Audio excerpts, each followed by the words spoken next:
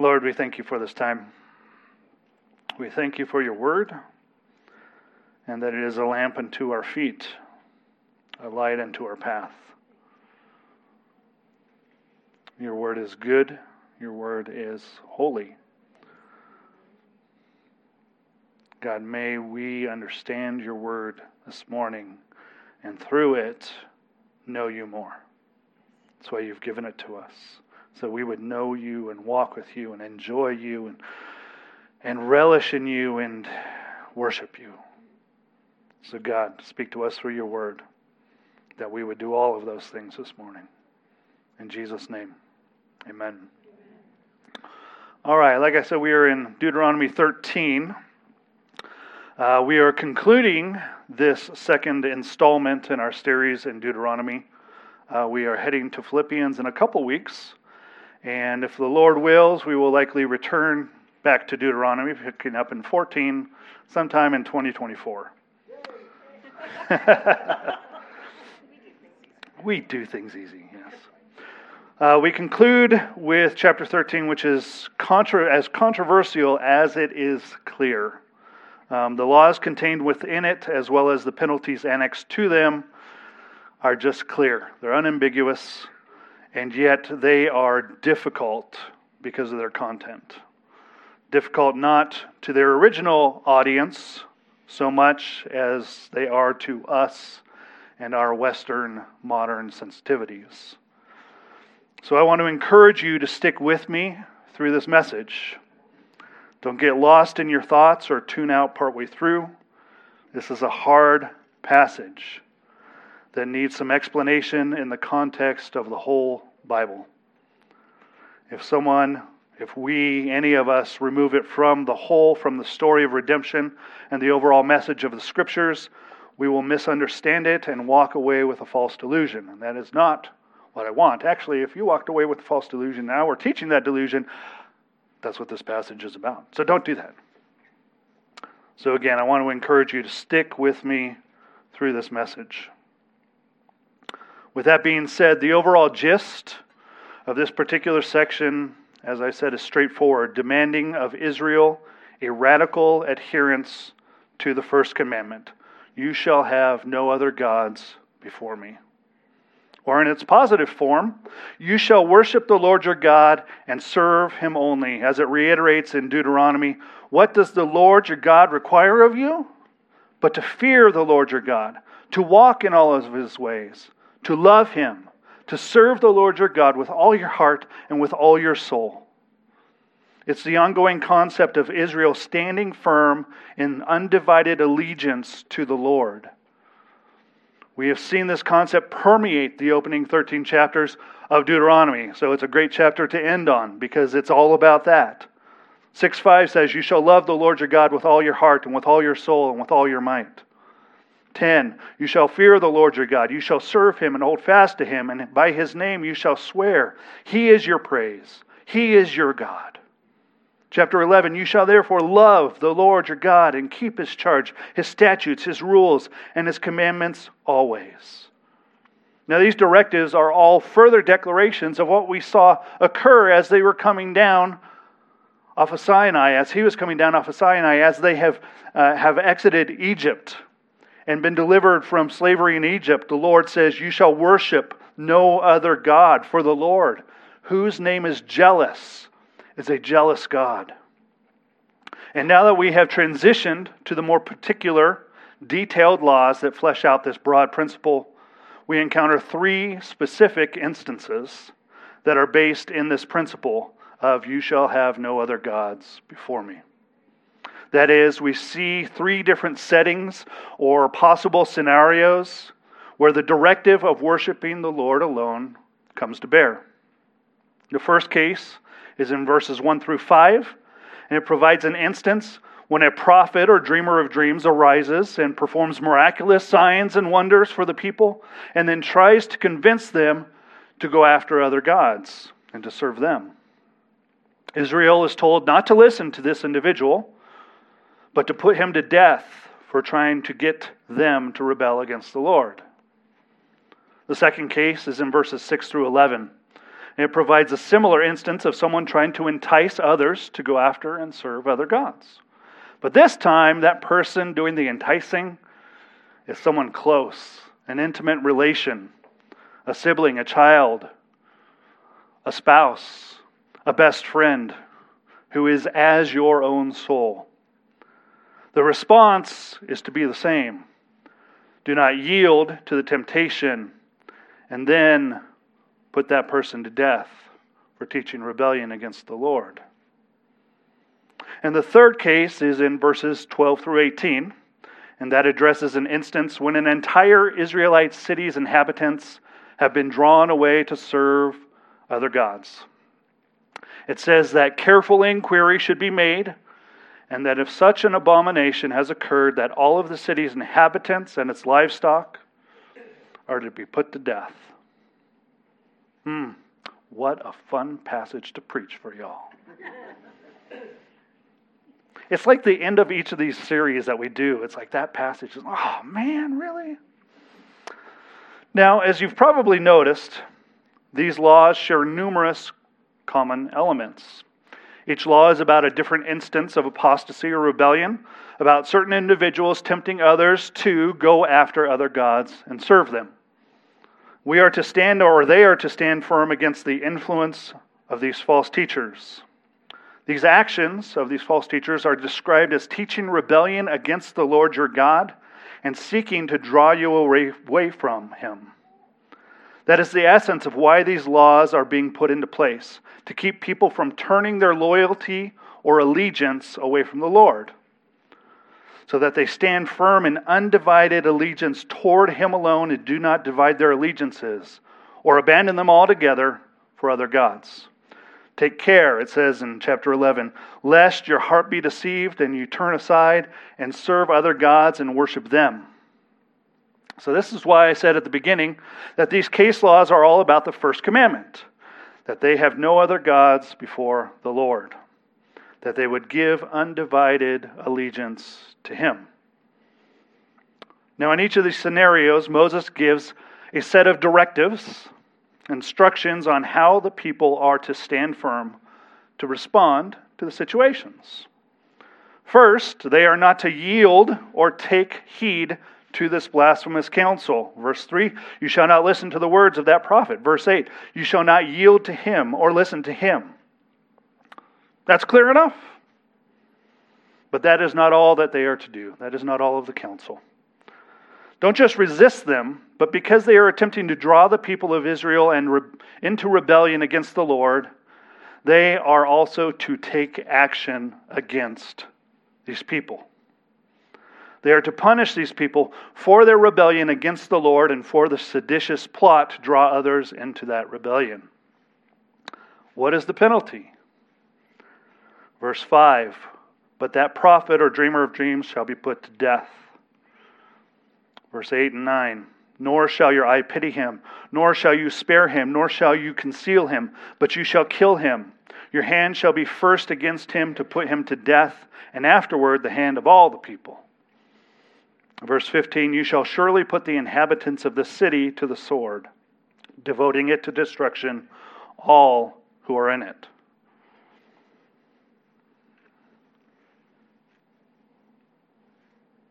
Ouch. Did you notice the people in these three instances? The first group of those who were to be put to death isn't too difficult for most of us to swallow unless you are a pastor or other kind of teacher. The prophet or dreamer of dreams, that anonymous person shall be put to death. Yeah, that's okay. We're okay with stoning Kurt, right? No.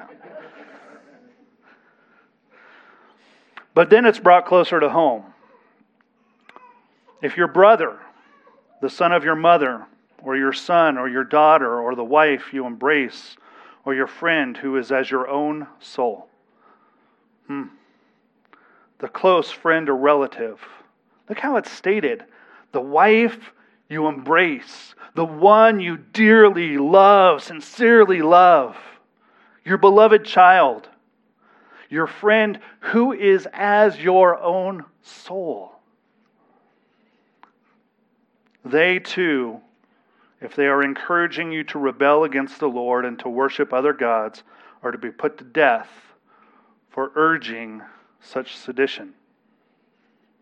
And then there is the entire city who has succumbed to these false teachers and their teachings and has revolted against the Lord. The entire city, all of its inhabitants who have partaken of this abomination, is to be put to the sword.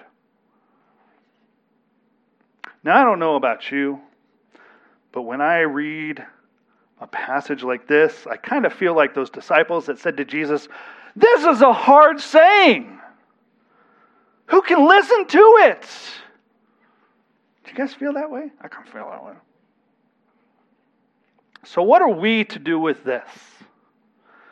I ask this question on multiple levels. First, what is the application of these laws for us today? Does our application differ from the application of its original intended audience? If so, how so? And why? But further, what are we to do with this passage internally? Even if, as we will see, these penalties were particular to ancient Old Covenant Israel, they still seem exceedingly harsh and even unjust to our modern sensibilities. We probably don't like them and think they are unfair. So what does this say about the lawgiver? What do these laws say about the lawgiver? What do these laws and their consequent penalties tell us about the Lord and what He is like? And how are we to digest that? The answer is mind-blowing, astonishing. It is glorious and magnificent. Its truth will hopefully inspire and motivate us to a greater devotion, to more of an undivided allegiance of Him. It is a great, marvelous answer. So hang on. But before we go to that great, marvelous answer, we need to address those first questions. So let's first look at these directives and their application to us today. I want to remind you of a truth that has been a recurrent theme throughout this series. This is the distinction between Old Testament directives that were absolute and universal, that have perpetual relevance for all people, for all of time, and those directives that were conditional and temporary, that had specific application for a particular people at a particular time. Our task, whenever we are studying the Old Covenant regulations, is to be able to identify which laws and principles are perpetual and which are particular, which instructions are eternally binding, and which ones were specifically for that people in that society, in that setting, with that governmental structure entering into that covenant at that time. That's what we need to do. So I'm going to help us in that. First of all of the penalties for breaking any of the laws, whether moral or ceremonial, were particular. All of the penalties for breaking any of the laws, whether the laws were moral or ceremonial, were particular. They were the civil means of enforcing the law within that theocratically governed society. The penalties were for those who were a part of that covenantally bound community. Remember that this is a covenantal ceremony that is going on here. That's what Deuteronomy is. It is a covenantal ceremony. And at the end of it, the people will all consent to these laws and the various penalties for breaking them. They are agreeing to civilly abide by these laws within the covenant community and to be punished in accordance with the sanctions or the penalties that have been annexed to these laws should they violate them. Does that make sense? It's just like we as American citizens are under an obligation to abide by the civil laws of our county, our state, and our nation. And we are subject to the designated penalties for violating them. So, that being said, Are the penalties for violating these laws binding in the surrounding foreign nations? No. That's their nations. We are not bound by Mexico's laws unless we've entered into Mexico. The same principle goes for all other people who have not agreed to enter into the contractual agreement of the Old Covenant or who have not entered into that theocratically governed community. So what about those of us within today's society? Have we agreed to be a part of the ancient Israelite Old Covenant community and are therefore subject to the regulations and penalties of its law? Everybody say, no. Good job. Everybody say, no. Well done. And what about those of us under the New Covenant? Have we agreed to be bound by the Old Covenant civil laws and penalties? Everybody say, heck no. Yeah, I was going to say another H word, but never mind. So the penalties that we read of here, as well as all of the penalties annexed to all of the laws throughout the Old Testament, are obsolete. We are neither subject to these penalties, nor do we have the authority to administer or implement the Old Covenant penalties for those who break God's law. That's important, folks. Listen to that one again. We are neither subject to these penalties, nor do we have the authority to administer or implement the Old Covenant penalties for people who break God's law. Amen. Amen. Thank you. Okay, that was the easy part of the passage. The question that many raise is whether the death penalty was a just punishment for that kind of crime. Was the penalty equal to the offense? For false prophets, family members, and especially for an entire community. Most people don't have a problem with the idea of the death penalty as a punishment for murder. But for someone attempting to turn someone away from the Lord and toward the worship of false gods, to alter or transfer their religious affections, and especially for an entire city of people, isn't that overly excessive? Everybody say, no. We simply don't understand the crime in its context and the gravity of the crime itself. Let's try to grasp some of the magnitude of this abomination. Believe me, this sermon will get encouraging. I know it's kind of like, oh my gosh. First,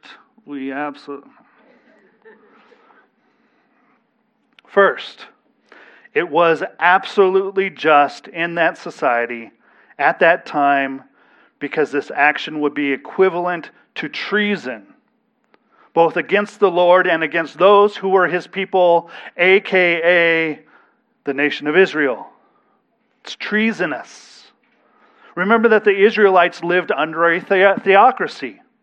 They were identified externally through their adherence to the law and devotion to God. And yet when these people worshipped false gods, it utterly undermined both of those concepts. And then, if that weren't enough, there was this agreement that they had entered, this covenant that they had entered as a nation. And they would face the curses of the covenant as a nation. The nation would undergo the curse of God when its people were led into rebellion against him. It's no wonder they thought it was national treason. That's just the first one. Next, it was absolutely just in that society at that time because these sins would tear the nation and families apart. This wasn't a casual slip of the tongue, but a deep-seated rebellion that destroyed lives, homes, and communities So it had to be dealt with harshly, severely. Look at how the situations progress just in these laws. It moves from the individual to the family to the abomination of an entire community. The sin grows and infects others to the point where an entire community is in rebellion against the Lord. Which leads us to the third reason. It's explicitly stated within the passage. Such a punishment would be both to purge the evil from their midst, as well as to act as a detriment from other such similar offenses. Verse 11, Israel will hear and fear and never again do any such wickedness as this. You see, these people are a malignant cancer attacking the body of Israel, trying to spread their poison and destroy other people and potentially the entire nation. These malignant evils must be eradicated before they do this.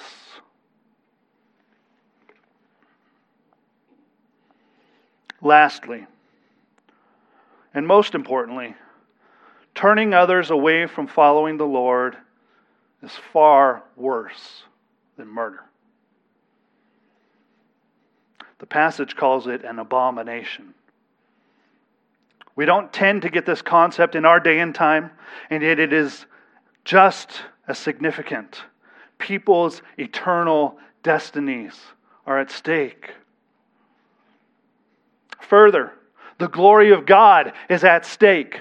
These people are not only diminishing the glory of the absolutely holy, infinitely holy God of the universe who created all things, but they are trying to get others to join them in this horrific abomination.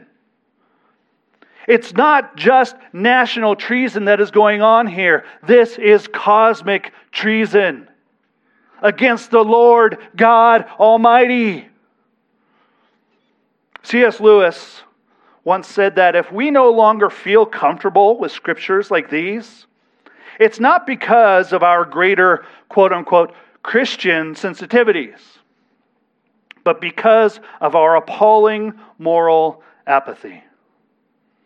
We no longer feel the passion of the author that God should deal with evil and evildoers and vindicate His own moral order in the world. We respond to idolatrous, blasphemous evil not with a curse, but with a shrug. Okay, it's just God. Don't worry about it. And then we have the gall to claim morally higher ground than ancient Israel.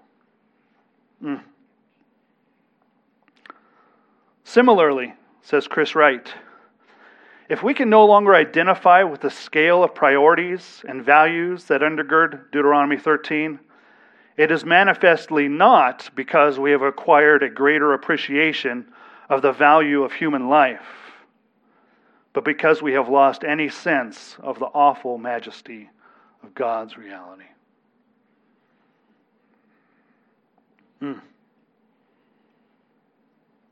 It's awfully quiet in here, isn't it? So let's see if we can apply this to the New Covenant community. How are we to stand firm against subversive people and movements? Even though the particular instances of these laws address as well as the civil punishments for them were particular to Old Covenant Israel, there are some perpetual principles that we find within these laws that are to be applied within the New Covenant community in Christ. First perpetual principle. We are still called to undivided allegiance to the Lord your God. After all, Jesus still commanded in the New Testament that you shall love the Lord your God with all your heart and with all your soul and with all your mind. This is the great and first commandment. Therefore, we are not to be idolatrous, chasing after other gods. Paul said in 1 Corinthians, we know that an idol has no real existence and that there is no God but one. For although there are many so-called gods in heaven or on earth, as indeed there are many gods and many lords, yet for us there's what? There's one God, the Father, from whom all things and for whom we exist. For whom we exist. and one Lord, Jesus Christ, through whom are all things, and through whom we exist. Therefore, my beloved, flee from idolatry. Another principle. We are still to watch out for wolves who would deceive us. Not wolf, wolves. Just to clarify. We are to be aware of people who would try and turn us to the worship of other gods. Jesus said, "For false Christs and false prophets will arise and perform signs and wonders to lead astray, if possible, even the elect. But be on guard. I have told you these things beforehand." That sounds a whole lot like what we've just read in Deuteronomy 13, doesn't it? Peter says, "But false prophets also arose among the people, just as there will be false teachers among you, who will secretly bring in destructive heresies, even denying the master who bought them, bringing upon themselves swift destruction." There are false teachers and false teachings all around us. I don't need to tell you that, do I? People who claim to be followers of God, Christian, and yet are in essence saying, "Come, let us go and serve other gods." Many of them you've probably heard of. Mormons, Jehovah's Witnesses, prosperity gospelites, and other pseudo-Christian cults. But these aren't the only ones. There are many wolves within mainstream evangelicalism. Some you've probably heard of and others you probably haven't. Now, does this mean that we are to seek them out, hunt them down on the internet, and then create a watchdog website that exposes every single false teaching that we can possibly find? No. Good job. Everybody say, no. There are some people who are called to ministry, to cultists. Christy, that's her calling. That's not our calling. What should we do? When we encounter false teachings, guess what? The New Testament tells us what to do. Wow! Who would have guessed? Ephesians 5. "Let no one deceive you with empty words, for because of these things the wrath of God comes upon the sons of disobedience. Therefore, do not become partners with them." That seems pretty clear. Don't listen to their words and do not yield to them. That advice is the same as in Deuteronomy. Same principle. You should even warn others you are close to about them, so that those loved ones are not deceived. But what are we to do when we find false teachers among us in our New Covenant community of the local church? Well, that one's a little bit harder, isn't it? Get into that relationship one. I think that's why the second one is in there is Deuteronomy, because you have that in-depth relationship. And that's a lot harder to deal with, isn't it? It's so much easier to, oh, look at those guys over there. They're a bunch of heretics. So what do we do when they're in the New Covenant community? Do we burn them at the stake? No. Remember, the church does not bear the sword. We do not live under theocratic rule. There is not a stoning area behind the church building.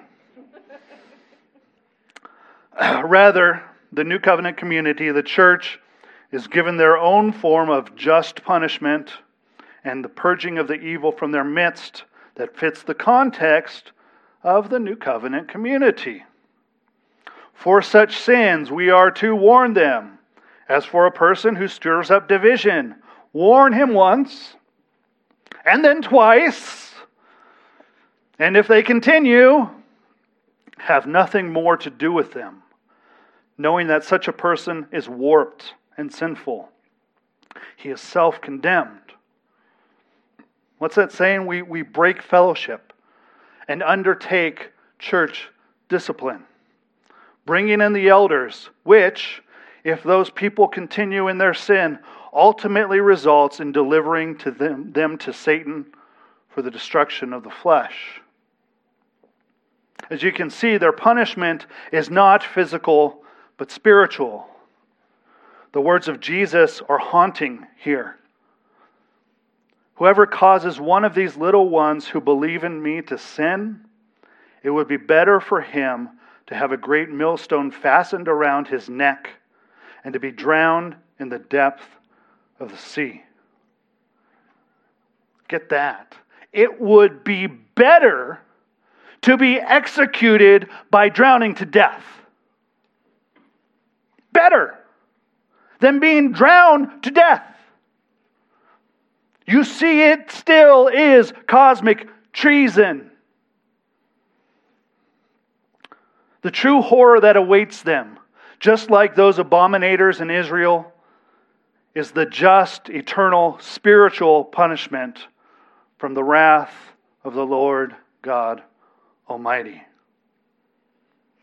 So this is the process and means by which the New Covenant community stands firm and purges the evil from their midst.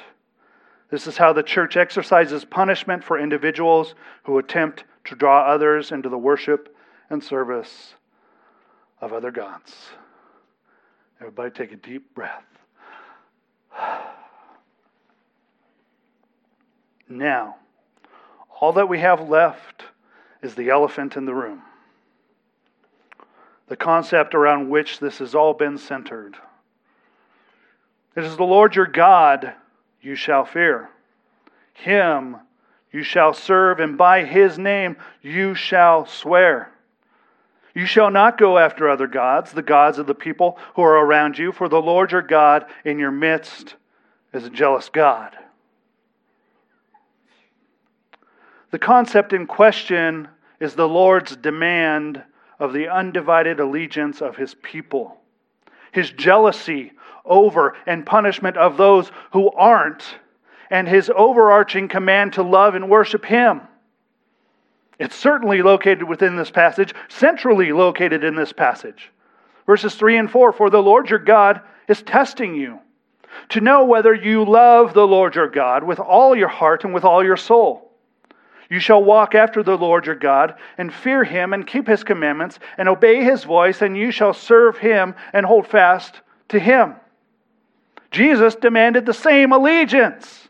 Whoever loves father or mother more than me is not worthy of me.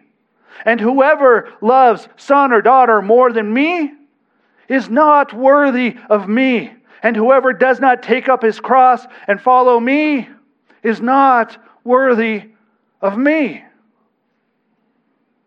Why is the Lord so demanding of our love and worship and so jealous when He doesn't receive it?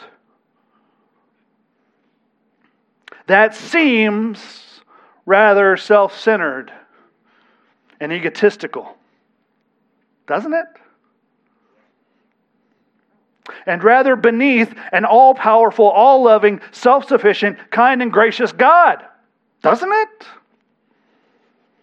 Here He is, an infinitely lovely and an infinitely loving being, and He demands that I love Him and worship Him. C.S. Lewis once said that one of the biggest obstacles in coming to believe in the God of the Bible was that the constant demand from God to praise Him seemed to him to picture God as craving for our worship like a vain woman wants compliments. Oprah Winfrey gives a similar testimony as to why she walked away from God. She said, I was thinking, God is all. God is omnipresent. God is also jealous. A jealous God is jealous of me? And something about that didn't feel right in my spirit because I believe that God is love. Is she right? Well, the Lord God is indeed jealous. He is jealous for His own glory, for my own sake. My own sake I act. My glory I will not give to another, He says. And he is jealous for his people, for his treasured possession, for you. You shall worship no other God, for the Lord, whose name is jealous, is a jealous God. He will not share them with another. He will not allow his people to prostitute themselves, to commit spiritual adultery by worshiping other gods. So what's up with that? How can God be jealous and self-centered and love his people at the same time? I'm glad you asked. After all, we know from 1 Corinthians 13 that love is not jealous and that love does not seek its own. And indeed, jealousy and self-centeredness are negative for almost everyone. It reminds me of a youth group altercation that happened many moons ago. Some of you have already heard this story, but it bears repeating because it's a good story. In the church that we were attending at that time, I taught a class for youth during first service that was called Stump the Chump. You guessed it, I was the chump, and they were the stumpers. One week, our discussion turned to the jealousy of God. It just so happened that in the later service, they were covering 1 Corinthians 13. And that teacher had the class, instructed the class he said, God is love. He was right. He said, so therefore, we can substitute God in place of love everywhere in 1 Corinthians 13. So they began. God is patient, because love is patient. God is love, see? And God is kind. So far, so good. But when they inserted God into the next phrase is when it went wrong. God is not jealous. 2 lines later, God is not self-seeking or self-centered. Well, you can imagine their response, right? They came running to me after class. Mr. Churchill, chump! You're not going to believe this! What are we going to do? So, after assuring everyone that the Bible does not contradict itself, I set up the next youth group to discuss it. Brought everybody in, the other teacher, and I explained to all of them the mistake that had been made. The Great Love chapter is about how we as human beings are to relate to one another. But God is altogether different. You see, He relates differently because He is different than we are. I get jealous when others do not treat me the way I think I ought to be treated. Anyone give me an amen on that one? Or when others are treated the way I want to be treated. Everybody give me an amen? We shouldn't so be it. No. Yes, just everybody say, yeah, I do that. No. This is because I tend to be self-centered. It is at the root of my jealousy.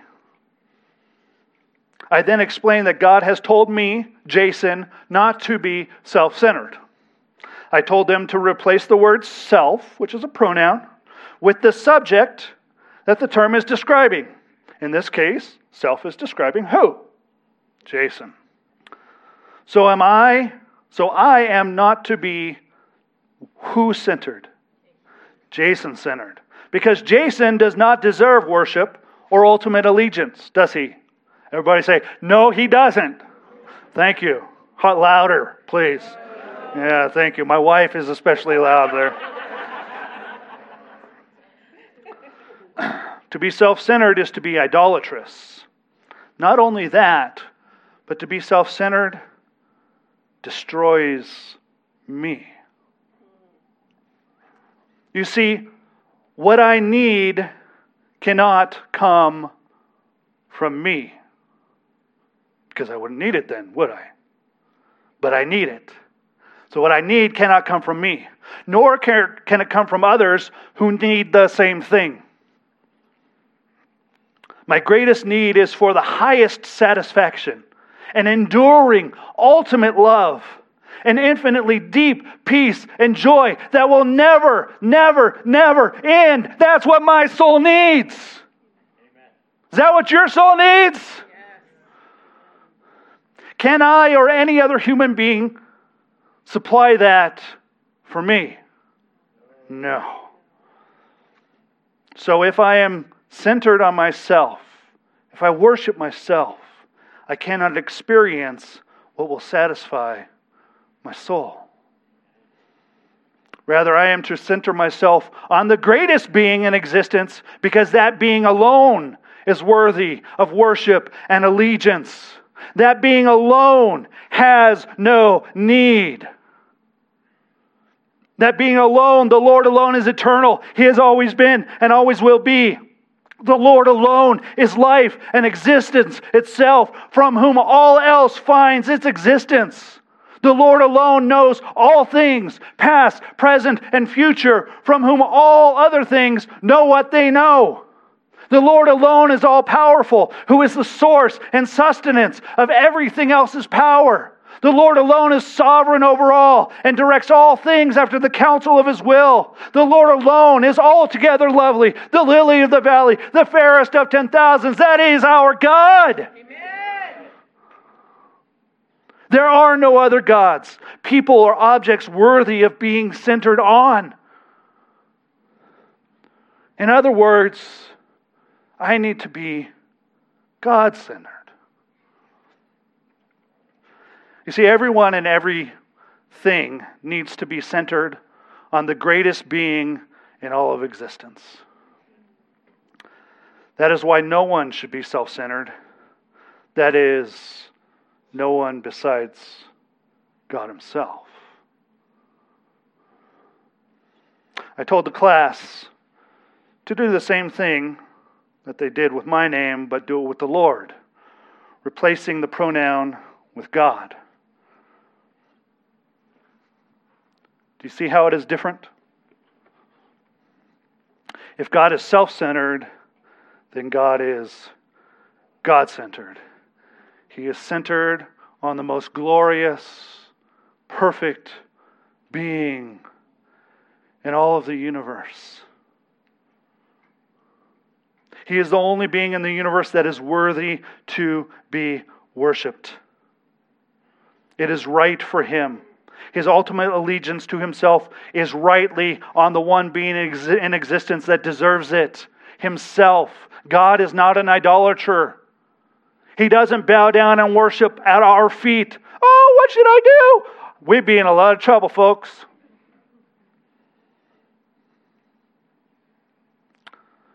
He's the only being for whom self-exaltation is righteous, honorable, and good. But that just scratches the surface. Because God being jealous, the Lord being self-centered is, are you ready for this? Is the most loving thing He can do for His people. What? The Lord being self-centered is the most glorious, loving thing He can do for His people. You see, the Lord doesn't need our worship. He simply deserves our worship because He's the greatest being in all of existence. And He is no less God if He doesn't receive our worship. He is not augmented, enhanced, or improved by our worship. But we are augmented. We are enhanced. We are improved by worshiping Him. The Lord does not need our worship, but we need to worship Him. It is our greatest need. You see, the Lord Himself is the ultimate joy. He is the apex of all that is good and valuable. God Himself is the consummate reward. The only perfectly and eternally soul-satisfying reality is God. He is the origin and apex of love, the source and zenith of all pleasure, the font and pinnacle of all delight. That is God. What then could God command that would show Him most loving? There's only one possible answer, isn't there? Love Him. Worship Him. Hold fast to Him. Give Him your undivided allegiance. In commanding us to love Him, He is directing us to the one and only, never-ending, all-satisfying beauty and greatness and wisdom and strength and love in the universe. John Piper says it this way: if God would give us that which is best and most satisfying, I need to do John Piper. If God would give us that which is best and most satisfying, that is, if He would love us perfectly, He must offer us no less than Himself for our contemplation and fellowship and joy. In your presence there is fullness of joy. At your right hand there are pleasures evermore. Anything less than the Lord as our eternal reward is lacking and destitute. Anything less than the Lord as our eternal reward is lacking and destitute. He is our great treasure. He is the pearl of great price. Our enjoying God, our praising and rejoicing in the Lord is our highest satisfaction. The Lord's exaltation is our soul's satisfaction. We talked about that a couple weeks ago. His exaltation leads to our satisfaction. The ultimate act of love to us is for God to captivate us with Himself. He therefore is jealous for our love, not only because He deserves it, but because He alone is our ultimate and final good. The implications of this truth are staggering. Staggering. This means that God's pursuit of His highest glory is His pursuit of our consummate good. What? Do you know why? Because God's highest glory and our consummate good are one and the same. What? The more highly God is exalted, the more satisfied our souls become. The more undivided our allegiance is to Him, the more our souls are made whole. As Augustine said, Thou hast made us for Thyself, and our hearts are restless until they find their rest in Thee. Nothing like a good Augustine quote, huh? Thou hast made us for Thyself, and our hearts are restless until they find their rest in Thee.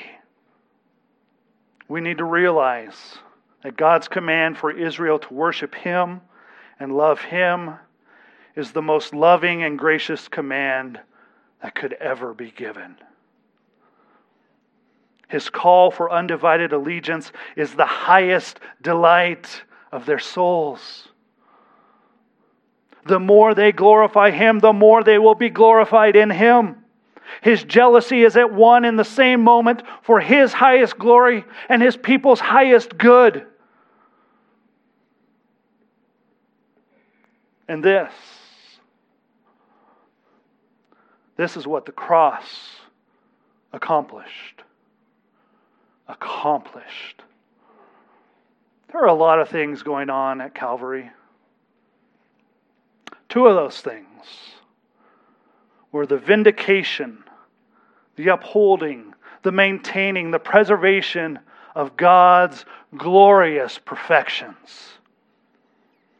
And secondly, was the restoration of sinful people to this glorious God. In that singular act, Jesus achieved what we could not, so that we can forever perpetually enjoy the infinitely holy and glorious perfections of the Lord God Almighty. That's what the cross did for you, folks. He achieved it so that we can come and rejoice and worship and love this great God. Hallelujah! What more should capture our singular devotion?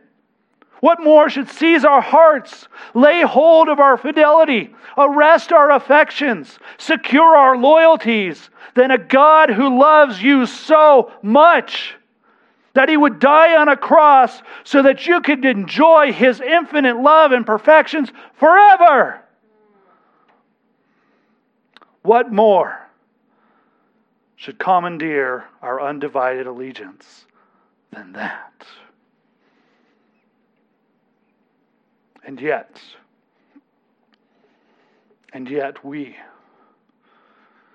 Israel are easily divided. So quickly distracted by the next shiny thing. Ooh, it's shiny. Oh. Fascinated by the unfamiliar.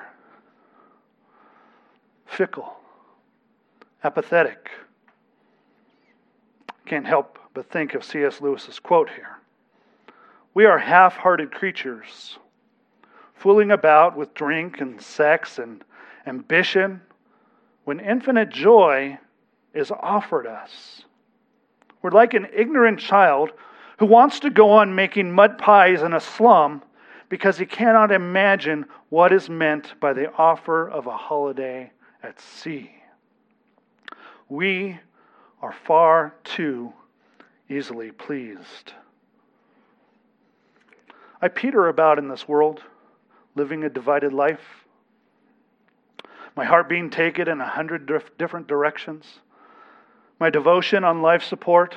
My allegiance to the mud pies that make me momentarily distracted and partially amused. My affections are divided because of what? Because He hasn't met with my momentarily self-satisfying, self-worshipping demands of personal peace, health, and affluence? And yet, these desires are simply yearning for mud pies. I want to be pleased and feel content in my mud pies. I often barely think to and far less want to ask what David asked. Listen to David's prayer. It's profound. There is none like you among the gods, O Lord, nor are there any works like yours. All the nations you have made shall come and worship before you, O Lord, and shall glorify your name. For you are great and do wondrous things. You alone are God. Teach me your way, O Lord, that I may walk in your truth. Unite my heart to fear your name. Hear that prayer? He asked the Lord to unite his heart, to make it one, undivided. Make my passions, my devotion, my allegiance, and worship one. Give me a singular love, that I would love you with everything in my life. In your magnificent, jealous love, awaken my heart to my apathy, to my stupidity, to my lack of desire for what is my consummate good, that I would love you with everything in my life. My wife, my kids, my friends, my coworkers, my brothers, my sisters. That my husbanding and parenting and pastoring and encouraging and working and praying and eating and relaxing be an exercise of my love to you, O Lord my God. That there would be an outworking of my allegiance to you, O my God. That whether I eat or whether I drink or whatever I do it all for the glory of God. Unite my heart to fear you, O God. To find my satisfaction not in the baubles of this world. To not cast my affections on mud pies.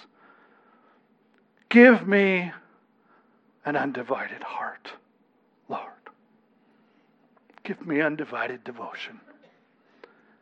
Give me undivided passion. Give me an undivided allegiance for you, O Lord. Let's pray. Lord, I want to pray David's psalm.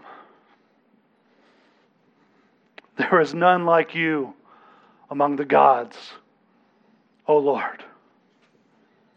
Nor are there any works like yours. All the nations you have made shall come and worship before you, O Lord, and shall glorify your name, for you are great and do wondrous things. You alone are our God. So, Lord, teach us your ways,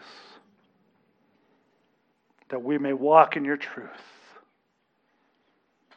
We ask that you would unite our hearts. Unite our hearts, God, to fear your name.